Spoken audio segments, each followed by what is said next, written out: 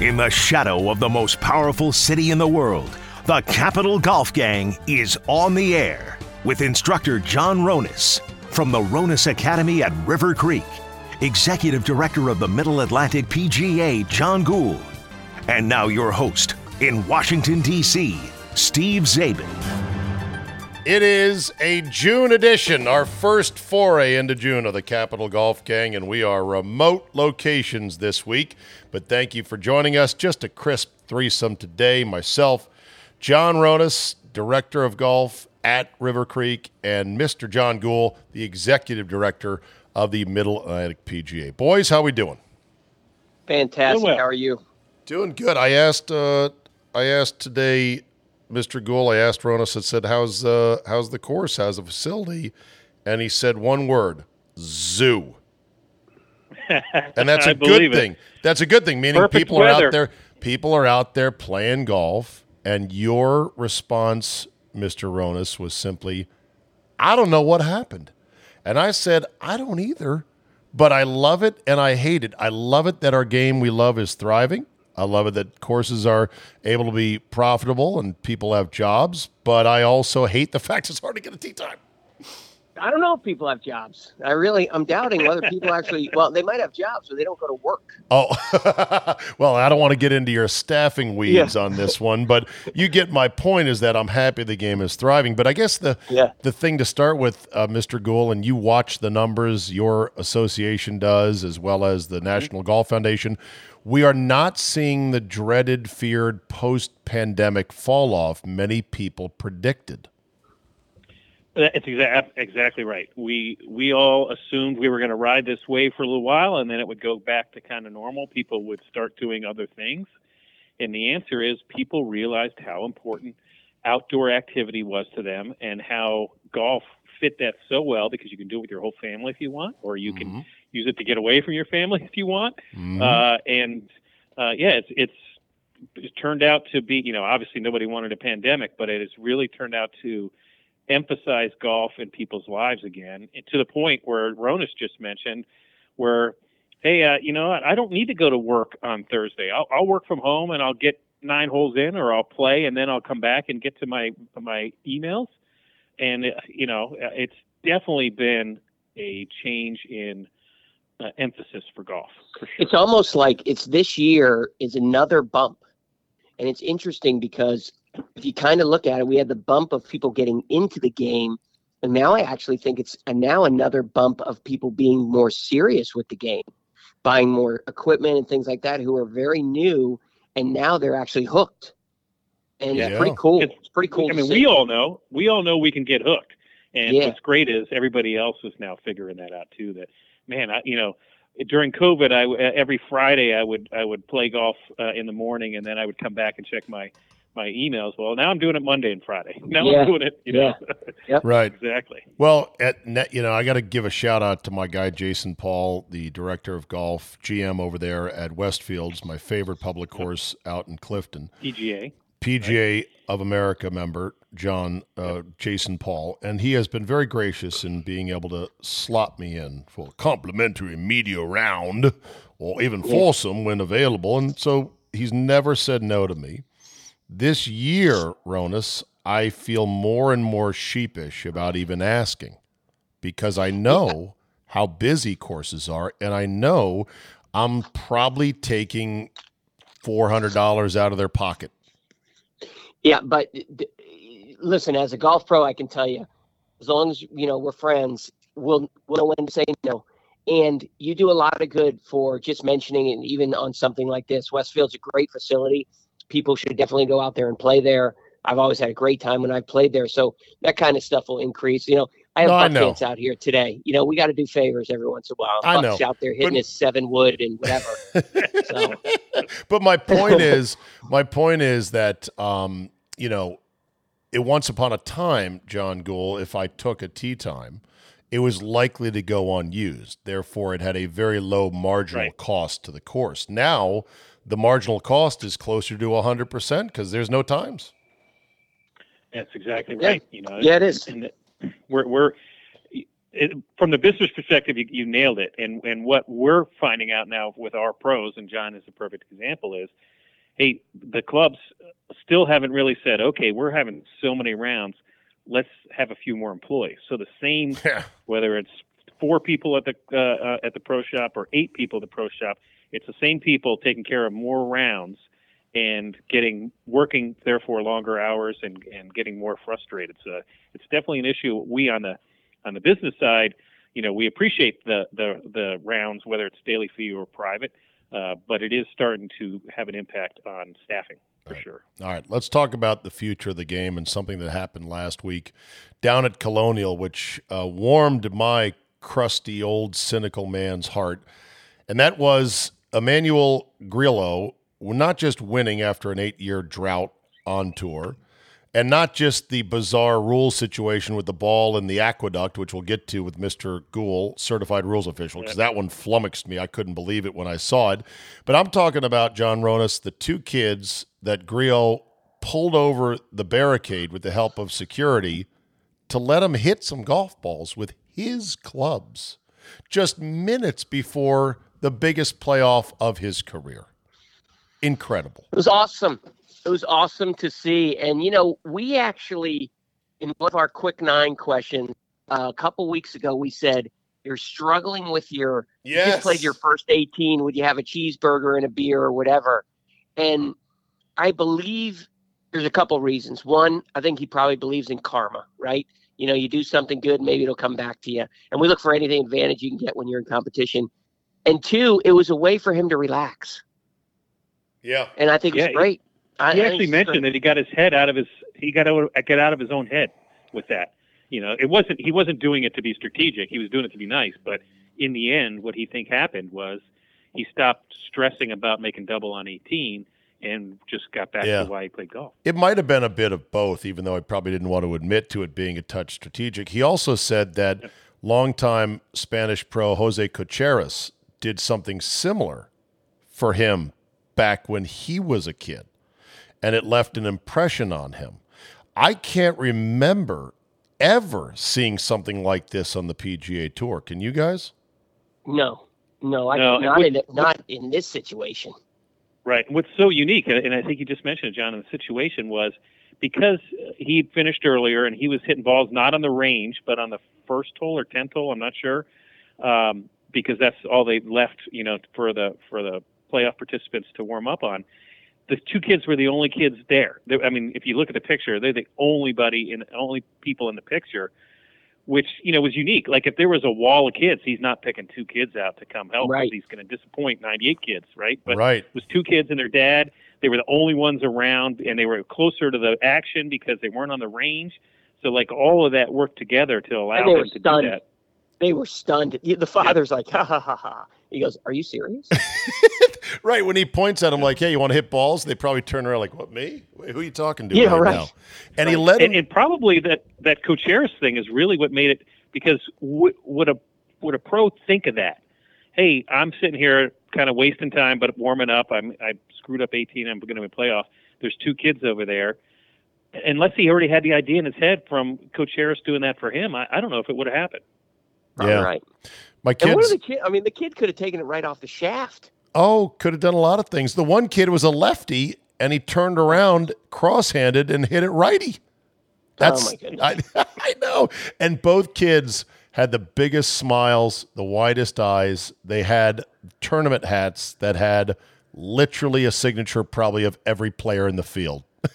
Those kids that go to golf tournaments. But it reminds me of the fact that, my daughters are grown, and I love them to death, 24 and 21. And I didn't have young boys, but the way that young boys dream in sports, and young girls for that matter as well, is a sight and a wonder to behold. So when I get that visceral reminder and I see it in the flesh of this, these kids just dreaming wide-eyed like, oh my God, the pro who just screwed the pooch on 18, who's going to be in a playoff, asked me to hit some balls in front of him. What a moment. This is what inspires the next generation. And he brought him in after he won the playoff, brought him into the clubhouse and all that stuff. So that was really cool too. Now every father is going to expect, aren't they? They're like, hey, right. Hey, we should hang out by the range. We might be able to. Someone might pull us on. John Rahm might say, "Hey, kid, you want to come over here and some balls?" Well, like I said, the range is so far usually from where they're hitting balls is so far from where the first tee public is. Yeah, it's so that it was so unique that it was a first tee situation where usually have the barriers are a lot closer to the tee box. Whereas range, they're 60, 70 yards away when they're hitting balls. Yeah. Now let's get to the ruling that affected Griot on 18, where he hit his ball right into what was deemed a water hazard, but for those that didn't see it, it was a concrete sort of drainage area that ran the length of the hole, a calvert, I guess would be the term. Thank you, John. And it had active running water in it, but not much, about a half an inch of water, just enough to push the ball of Griot downstream continuously for darn near 5 or 6 minutes. I think it was about 120 yards total before he decided, okay, I'm going to pull the plug on this. I'm going to go drop it up where it last crossed the hazard. What were his options, and who designs that as an actual hazard? It's concrete. Well, I think it was water drainage, and they said, man, we just keep losing, ground and erosion and stuff because this is where the water drains, and they just put concrete under it. I think that's okay. So why not deem it? So why not deem it to be like cart path? Well, because the definition of a penalty area, or our old definition of hazard, was a ditch for a drainage ditch, and that's what it is. Just because it has concrete under it makes it no different. Ronis, have you ever seen any hazard or penalty area like this? Yeah, I mean, they have a lot of them in California because they have these things, like especially Southern California. That is true. These things all over the place that are just, it's just their best way of getting. They have massive amounts of rain when they have it, and then they don't have times where there's any rain. And I mean, creeks and everything become really, really ugly after a while. So sometimes they just, like John said, erode to the point where you just have to put a permanent structure in. So yeah, I've seen it, and it is always interesting because if there is, most of the time there's no water in it, believe it or not. If there is water in it, that ball's not going to stop rolling down the river. Yeah, well, so, and it didn't. Now, what I didn't know at first was that you could choose, Mr. Gould, either the point it crossed or where it comes to rest, or a third choice, which was to actually hit a moving golf ball. It's the one time, I guess, in the rules in which you're allowed to strike a moving ball. Am I correct? It's actually not the only time, but you just need to think about the situation and why that's in there. So a fundamental rule is you can't hit a moving ball, right? And we have one for that more common is the ball overhanging the lip, right? Where you can't hit you can't hit a moving ball. Well, the ball's kind of slowly revolving on the lip, and so you get into a standoff. And so the exception that they put in there is, okay, after 10 seconds, we deem it to not be moving. We don't say it's not moving. We just say by rule it's now not moving and you can hit it, because otherwise we got to wait 3, 5, 7 minutes. Okay. And we're never going to do there. So this is the other exception. Okay. Go ahead. So there's only 2 exceptions. The one is in the water or on the lip of the hole. On dry ground or grass, you may never, ever hit a moving ball, no matter how steep the slope, no matter how bare the ground, correct? Well, the other, I would say that it's not an exception, but if you started your swing and it starts moving and you hit it, you are not deemed to be hitting a moving ball. Really? What if your stance? Yeah, I mean, if it's moving. What if your stance was deemed to have caused it to move? Well, if it didn't move until you started your swing, I think you get a jail free. Yeah. So once you start your swing, that shuts the window, the betting window on. Yeah, if it moves, correct. Okay. Correct. So in water. So in this case, so I mean, just think about, obviously this was a very detail. This detail of this was very unique in that you could see it moving in concrete. But just picture you're just off the green, you're in a bit of water, but there's enough current in the water that you see the ball kind of vacillating back and forth, but it's playable, right? Yeah. And so this rule just makes it say, hey, it's moving a little bit, but we're going to allow you to play it because it's in water and there's a current and there's, action in the water that makes the ball kind of vacillate back and forth. That's probably more commonly going to be used. In this case, where you got a concrete calvert and it's rolling yards at a time, and certainly you'd have to be pretty talented to be able to hit it, quote unquote, while it's moving, because it's moving feet per second. In this case, the most common case is it's kind of moving back and forth in a a puddle or hazard nearby, and we just want you to be able to play. That's why these exceptions are in there. There's some situations that are caused by nature, whether it's overhanging the lip or it's in water, where the ball's not quite still, and if you say you can't hit a moving ball and the ball's not quite still, we're at a standoff. Yeah, it'd be patently unfair to say that you may not strike a gently moving ball in a very shallow creek that you could get in there with 1 foot and whack it out, getting all muddy just because it's moving. I could definitely see that happening. So, but the other option is this thing rolls down and it's heading down towards, it could go 200 yards towards the hole and come to rest in a little gravel patch, or the creek bed becomes dry. You play from there. Right. Had the water not been moving against him, like if it had been flowing the other direction and there was an opening further downstream, he could have gotten the break of a lifetime, depending on where the ball had ended up. Sure. Now the only thing is he can't unduly delay play. So if it's moving an inch an hour, and you're like, well, I'm just going to wait until it gets all the way to the green. Obviously that's unduly delayed play. All right. What about a foot an hour? Yeah. No. There we go. See, all right. What if it is rolling so slow, but you can see it's rolling? I guess you can't to maintain your position. Right. To maintain your position. That's why it doesn't say unduly delay play by 4 minutes or more. It's an answer that we'll know it when we see it. Right. We're not going to try to define this because it's so rare that it happens. Well, anyway, he chose the option to take it where it last cross, and it ended up making double bogey, but bounded back from that and won for the first time in 8 years. I don't know what the TV ratings were for Colonial. It didn't have a lot of they were low. Didn't have a lot of the stars. But TV ratings aren't the end-all, be-all. I still think those kind of stories and that kind of viral clip is still better for the game than the live event that we did not go to at Trump National, D.C. last week, which got apparently abysmally low TV ratings. They had a smattering of fans out there that I saw. And even when the stars aren't out on the PGA Tour, it has a legitimacy to it that makes you say, okay, this is worth watching even if nobody does. I had we had a bunch of tickets around here at the shop, and a couple of my assistants went. And so the first thing I said, Matt Ryan, I said, tell me, I'm going to talk about this on the radio. Tell me what you think. He goes, it was weird.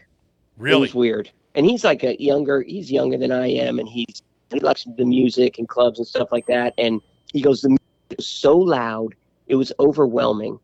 And he said, it's not really, you don't think of it as a golf tournament. You just think of, this is what I like lobster, but I wonder sometimes if I just really like the butter, the conduit of butter on lobster. Yes, and me I think too. Golf is the conduit to the recreation that goes on for the live event, where it's the other way around in the PGA Tour.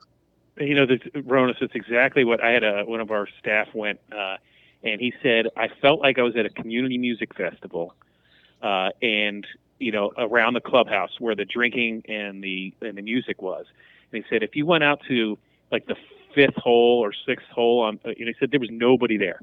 Absolutely nobody. Like literally, he was the only one out there. And he said what was also really weird was because of the shotgun, it was so anticlimactic at the end. They did have the winner finished on 18, but people finishing on 6 and 9 and just made it very weird. But that's what my guy said. He said there weren't many people there, but those were there were all by the clubhouse. Within 2-3 holes of the clubhouse. Yep. Yeah, I think the music, there's 3 things that immediately I said, these are not additive features of your venture, Greg. Not that he asked me, but in my mind I said this. The boom boxes, the shorts, and the shotgun start. They add nothing, in my opinion, to your product, and they only detract. And I'm wondering, of those 3, how many in the next year, assuming the tour continues on, will be the first one to get thrown overboard to go, yeah, you know what, we're not doing that anymore? I have to believe the shotgun. Okay. Yeah, agreed. Yeah. Okay. They're never getting rid of music and shorts because that's their shtick. Golf but louder. So, they can't lose They can't lose the music, although that's their shtick. It would seem to be very annoying, but okay, whatever. So the net on Grillo is a good win for him. Know the rules about, what your options are in a Calvert. And, God, they should have shut the water off before they played the event because that was weird. Whatever. It was dry down there, wasn't it? Where was the water coming from? Where'd they play? Colonial. Colonial. Oh, in Texas? Yeah, but it looked dry otherwise. And they're about to redo the course, so they pushed the greens to the limit on the final 2 days because they knew they'd blow them up. Yeah, we've seen that a couple times that's now. interesting. They did it Memorial a couple years ago. And they literally, the bulldozers come in the next day. Wow, that's cool. Yeah, it's cool if you don't have to keep greens alive, right? No, I mean, Exactly. it's the easiest thing in the world for the superintendent. Let's just break it out and done. Cutting the greens to 14 on the stip, easy. Keeping them alive, hard. Yeah. Yeah, very hard. Coming up, we'll play a quick 9. Speaking of Memorial and Nicklaus, that's where the tour is this week. And Jack has taken a hard, clear stance on the Live guys and the Ryder Cup. We will kick it around. It is the Capital Golf Gang presented by Golfdom. Today's edition of the Capital Golf Gang is being brought to you exclusively by Golfdom. All the new clubs for 2023 are available at Golfdom now. Callaway's Paradigm line, TaylorMade Stealth 2, the Ping G430, the Titleist TSR Woods, and more. Golfdom is stocking up on some great spring fashions. Come check out the latest from Peter Millar, Holderness & Bourne, RLX, and more, and get custom fit for a new driver or a set of irons in one of their 4 dedicated bays at Golfdom in Tyson's Corner. Golfdom, live the game in Tyson's, Annapolis now, and soon in Rockville. Now back to the show.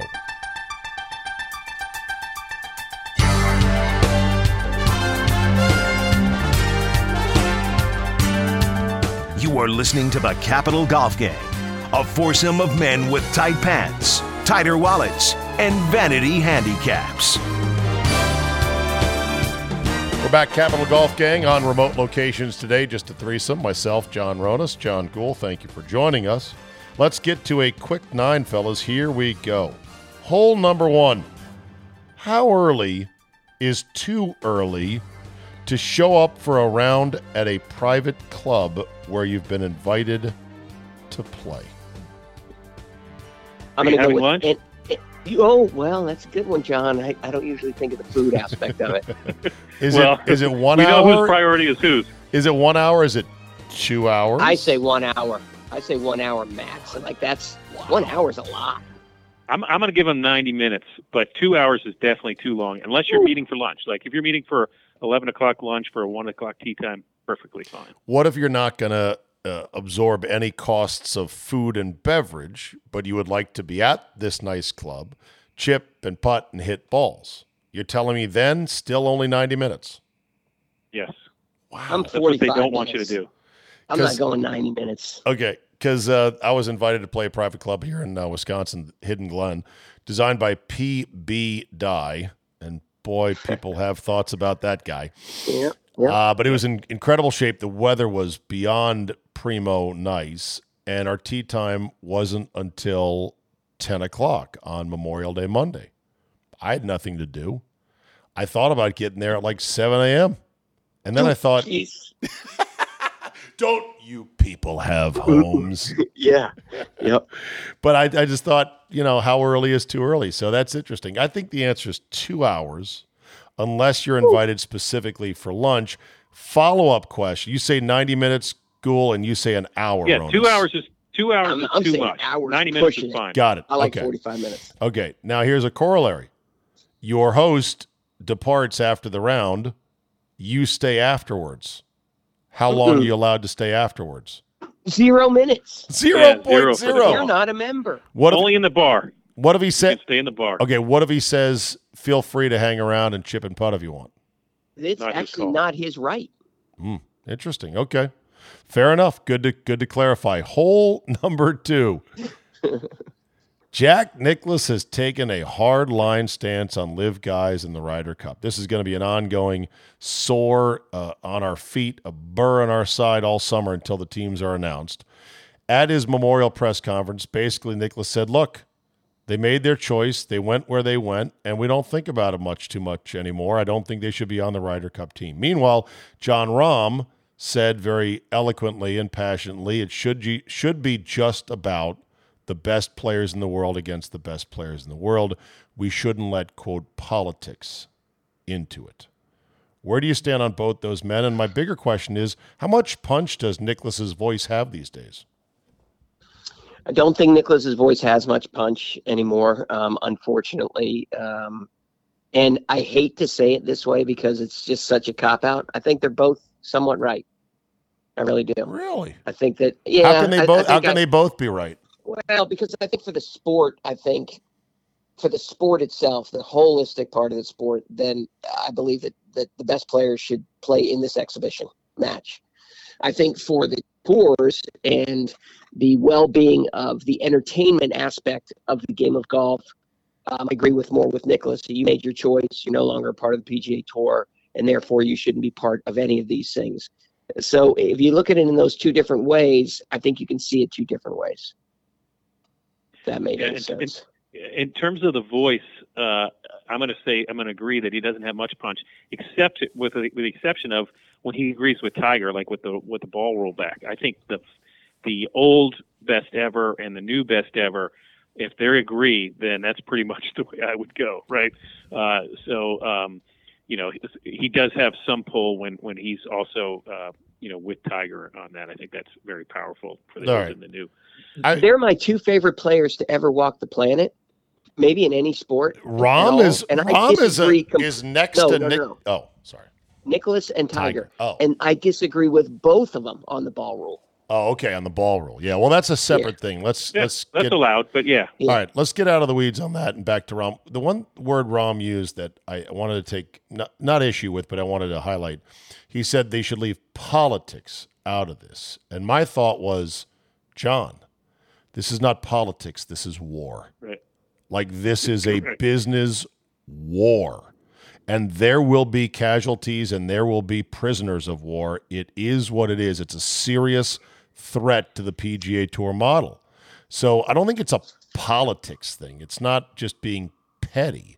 It's literally a split, not unlike, and I thought about other splits in other sports over the years, Reggie White, Jim Kelly, who else played in the USFL? Good player. Herschel Walker. I mean, these guys. Flutie. Yeah, Flutie. These guys played in the USFL because the USFL came out and declared war on the NFL.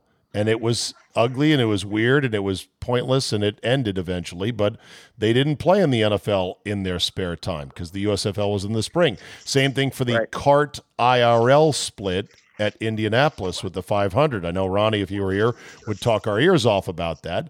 But that's another thing where the best drivers were, some say, needlessly kept out of the event because they had a dispute over how they were going to run the Great American Race.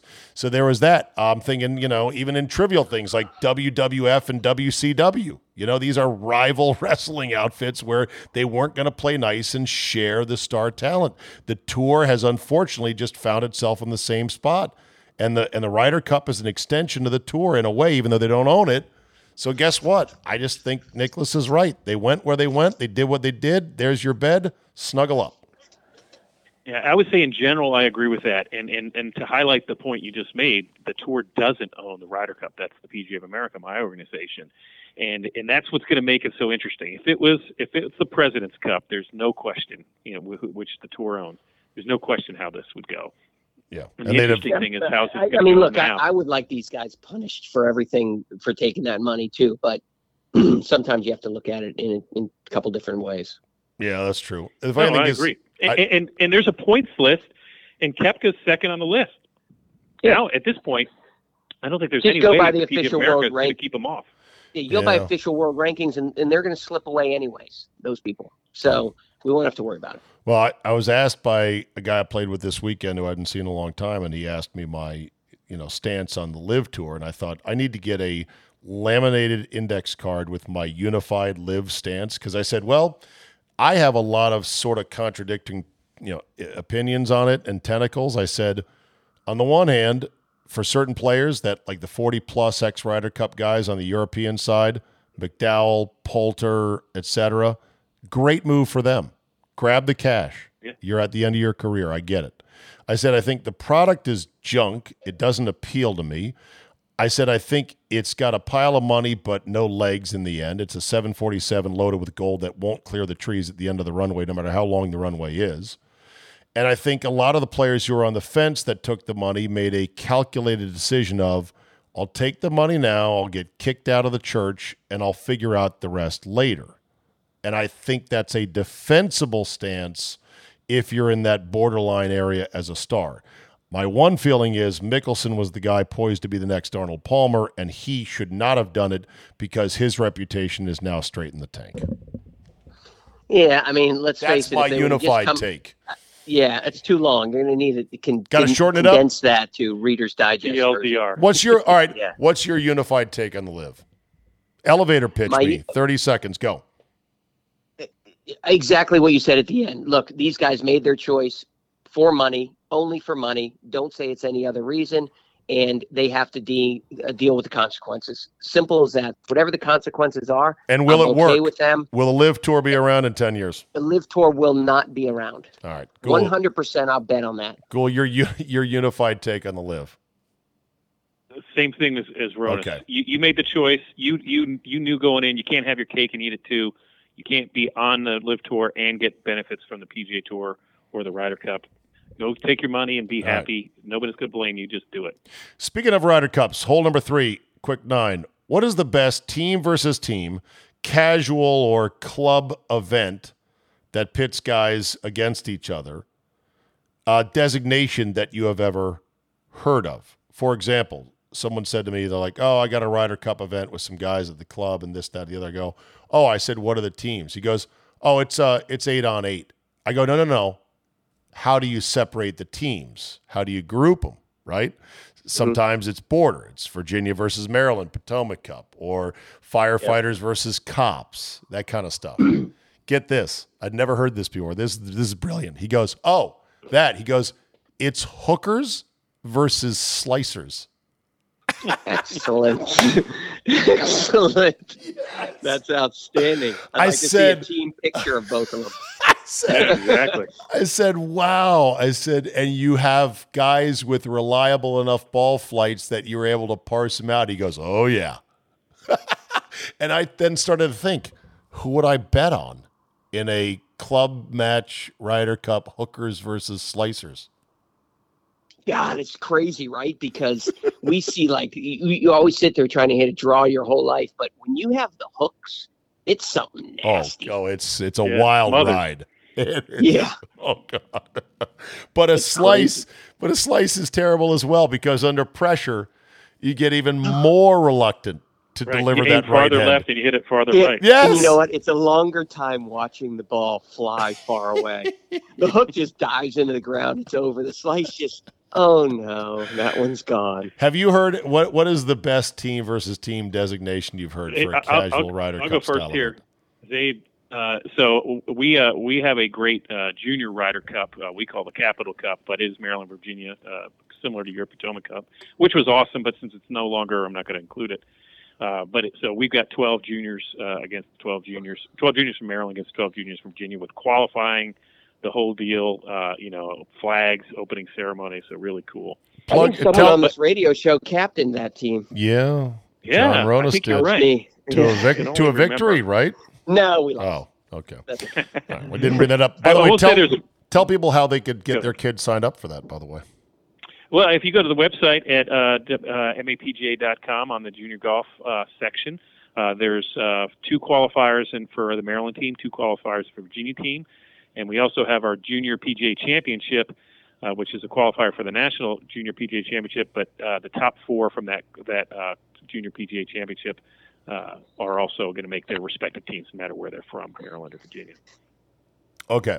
So what is the one that you heard of?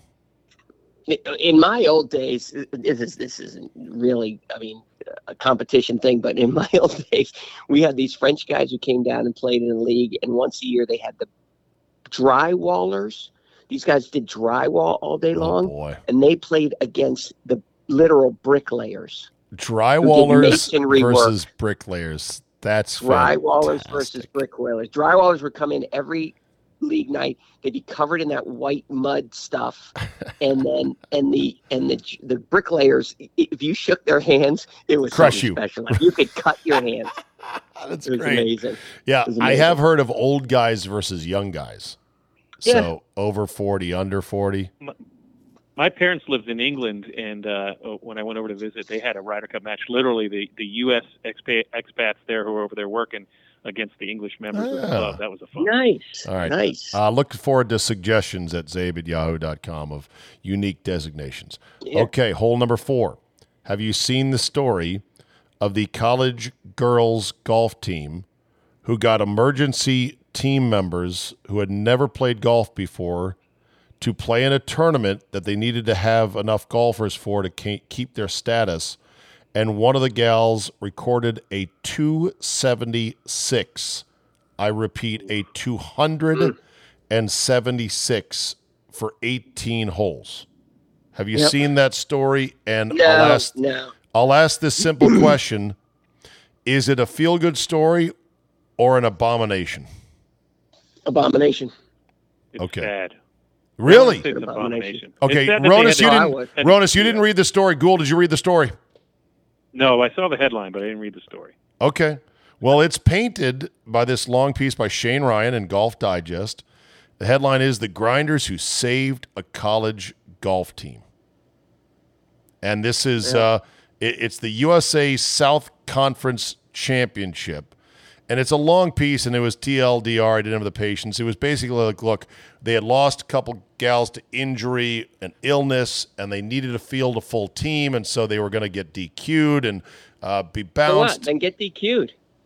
Well, I think it was more. Did they win? No. Are they going to lose the golf team? We didn't read the story, so it's hard for us.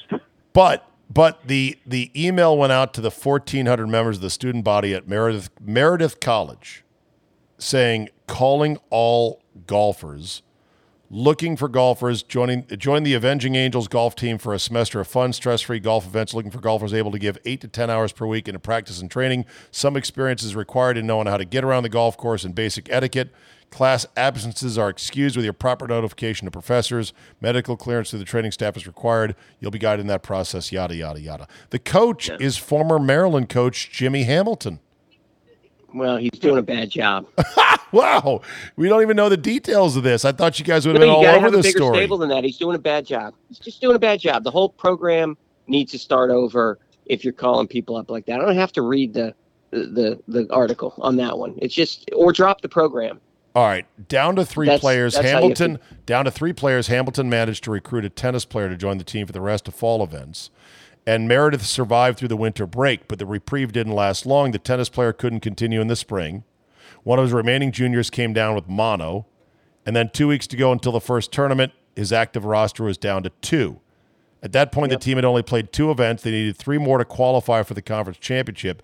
He said we would have been on some kind of probation going forward as far as being a qualified NCAA team. That's where they sent the call out and recruited 2 spunky gals, one of whom recorded a 276. Sarah Marshall is her name. You're saying that's not a feel-good story, that's an abomination. Saving Sarah Marshall? Yes, it is. 100% abomination. How was the pace of play there? How did it affect the other players out on the golf course? Because you were selfish enough to say that you were going to get some sort of probation. You shouldn't have a program. The probation should be, let's stop for 2 years. Because someone's paying tuition in that school, so they'll fund a program of like that wastes gas to drive to a tournament. It's unacceptable. They said there was tops and whiffs and a bunch of other stuff in there to get to 276 as an official players score. Playing in that group. No concern for the rest of the field. Fire the coach, drop the program for 2 years, start over. Yeah. The other gal, Macy K. Ayok, shot 158. Yeah, great. Okay, there you go. Got it under 10 per hole. Okay, hole number 5. Where would you stand on an ironic big letter golf hat? You know how courses now all have the big letter golf hat? You probably have one at River Creek that says Creek, right? I do. Yep. Yeah. Some people love them, like my boy Getter. Other people like me just go, okay, whatever. To each their own. But I joked with the boys. I said, I'm going to make my own big letter golf hat. You know what it's going to say? Golf hat. Where do you stand on an ironic, making fun of it, big letter golf hat? There's a million of them out there with weird sayings and stuff on there, but I think it's great. Why not? There's room for it. So yeah. I'm gonna make one up. To each their own. Yeah, I'm gonna make one up. It says golf hat or just hat. Just hat. You're missing a great of a branding marketing opportunity. You just need a Zabe hat. Those things would go like hotcakes. Yeah, Zabe hats. They're giant great. Letters you can see a from big Z. How many times do they have Z's on these big hats? That would be awesome. It's probably a letter premium because it's not a standard one. They print the A's and the B's and the E's left and right. It's the Z that kills you. I got a good T-shirt, Zabe, that like the Got Milk thing. It's going to be a Titleist shirt, and it's on the front. It's going to say, "Whose balls do you play?" ... and on the back with, and it'll be like a Titleist or a Callaway or something. Just something like that. Okay. All right. We'll work on that. Hole number 6. Where do you stand on sixsums or fivesums? So they are unacceptable except for when approved. So I have trained the zoo animals here at River Creek. They're actually good guys, but they have groups that sometimes play in fivesomes. They know their place. They know when they can do it. They play very fast. But they are nice enough. I say nice enough, although it took some training. Every time they want to play in a fivesome, they have to approve it with the golf shop staff. And the reason being is because at some point, someone's going to see them from 3 holes over and say, why is there a fivesome out there? They're slowing down the course. Right. Well, they're not. So that's how we work it here. So fivesomes are cool. Sixsomes, never. Okay, cool. Yeah, I mean, the answer is always, it depends. Right? What's your course? I mean, as we talked about at the beginning of the show, when your course is busy and you're churning out 4 people every 10 minutes, there ain't no room for a fivesome or sixsome.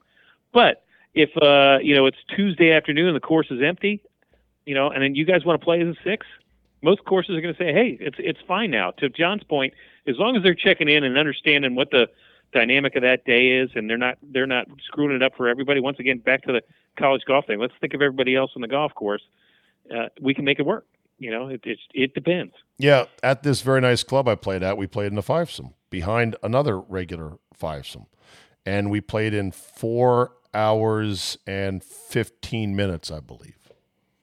Jordan plays in eightsomes down at the Grove. Their carts are going 72 miles an hour, and they're playing in eightsomes, and they play in, I would say, 2 hours and 45 minutes. Yeah, but they say that they make certain exceptions at this club.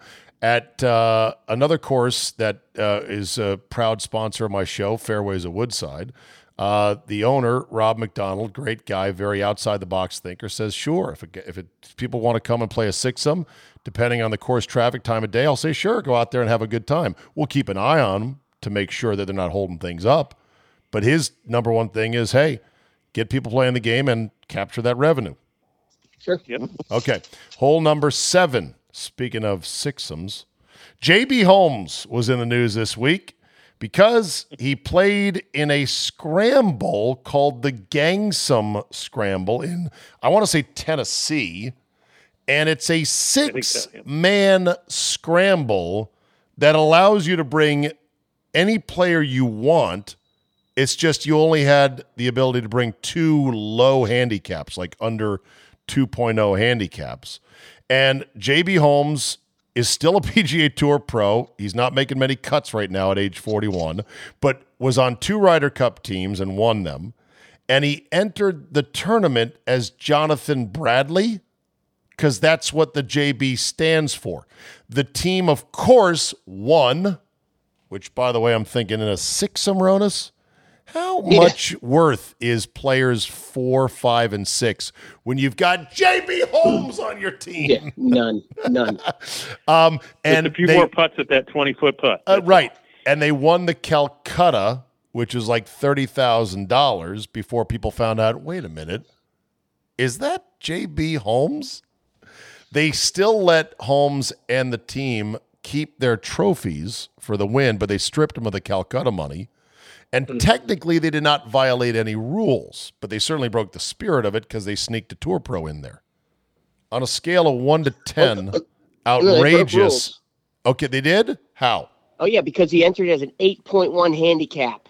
But he didn't. No, he didn't.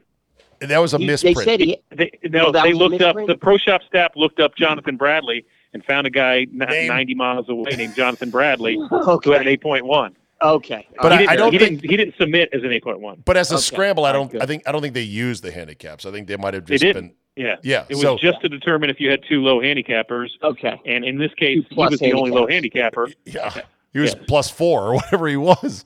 So and when people got mad about it, like, you douchebags, J.B. Holmes tweeted a picture of the silly little trophy from the Gangsum Scramble in between his 2 replica Ryder Cups. Yeah. What a Todd. Like, really? I don't know what to make of this. I've eaten dinner with JB. I think you have 5 words. Yeah, because Terry Riley's his agent. Oh, okay. And Terry loves the guy, but he's got some quirks. He's not a deep thinker. Survived brain cancer, by the way. I've always liked J.B. Holmes, and first of all, I don't really care. I will not feign any outrage because of one simple reason. What is a 6-man scramble? A scramble alone is golf's devil child. I hate them with every ounce of my being, but a 6-person scramble is even worse. I've never heard of it. Yeah. You almost have to birdie/eagle every hole, and the scores were like 20 under for a round. So they that's what it seems. But why did they disqualify him then? If the handicap was right, no, they didn't. They let them keep the trophy. They didn't let them keep the Calcutta money. Yeah.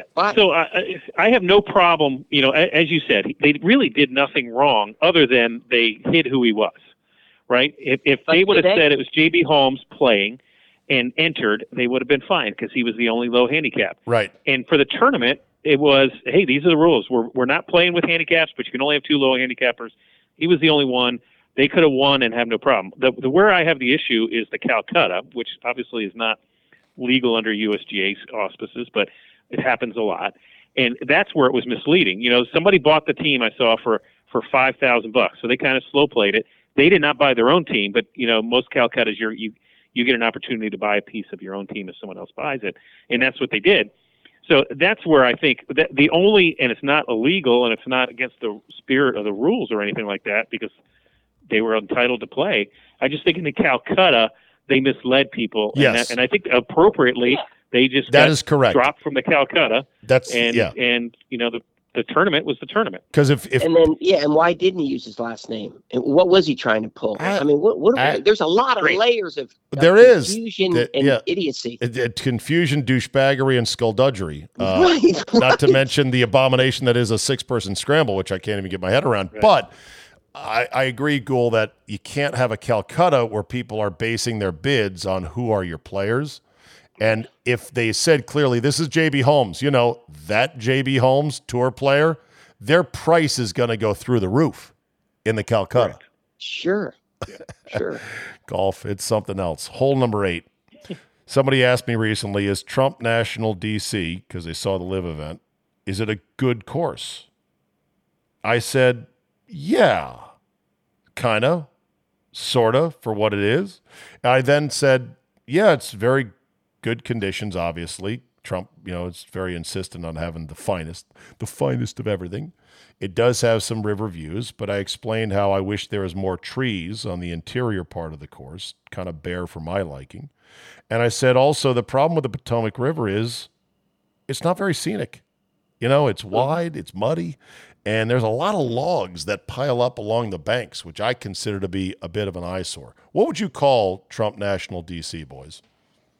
I would call it the weak sister to River Creek Club. Yay! Of course. We're about 3 miles up the river. We do not get that pile up of the logs that Trump gets. We also have topography where we have the Balls Bluff, the famous Battle of Balls Bluff, where we have some hills. And that's the only problem with Trump is that it's on a flat floodplain.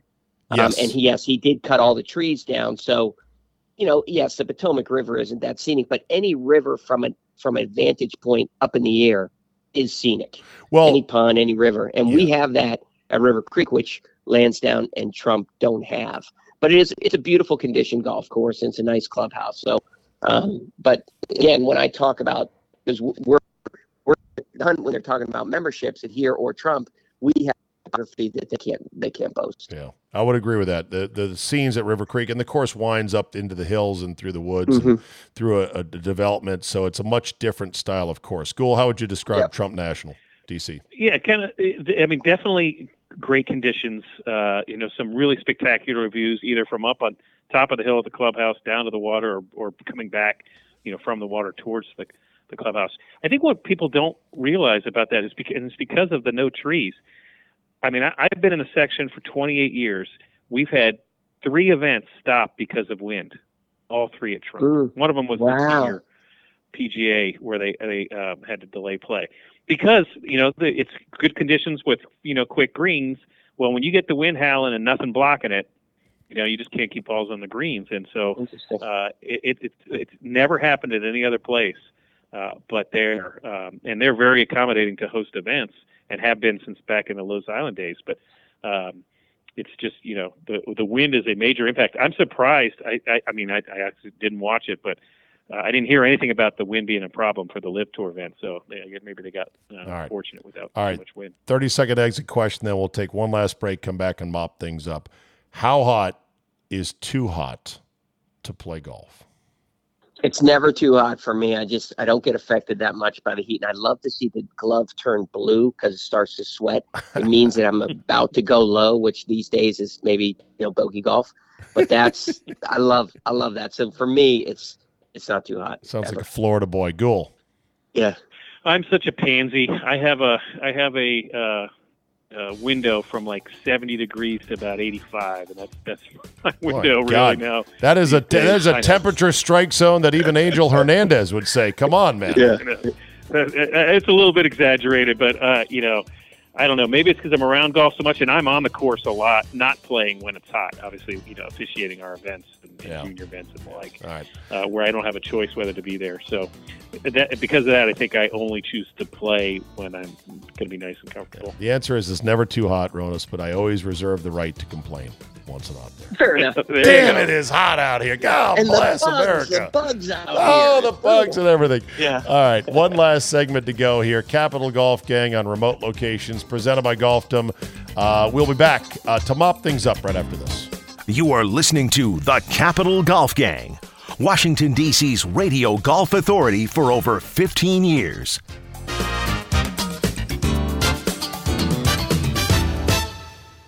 Today's edition of the Capital Golf Gang is being brought to you exclusively by Golfdom.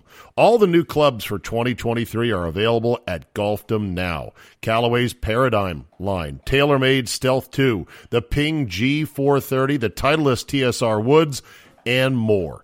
Golfdom is stocking up on some great spring fashions. Come check out the latest from Peter Millar, Holderness & Bourne, RLX, and more, and get custom fit for a new driver or a set of irons in one of their 4 dedicated bays at Golfdom in Tyson's Corner. Golfdom, live the game in Tyson's, Annapolis now, and soon in Rockville. Now back to the show.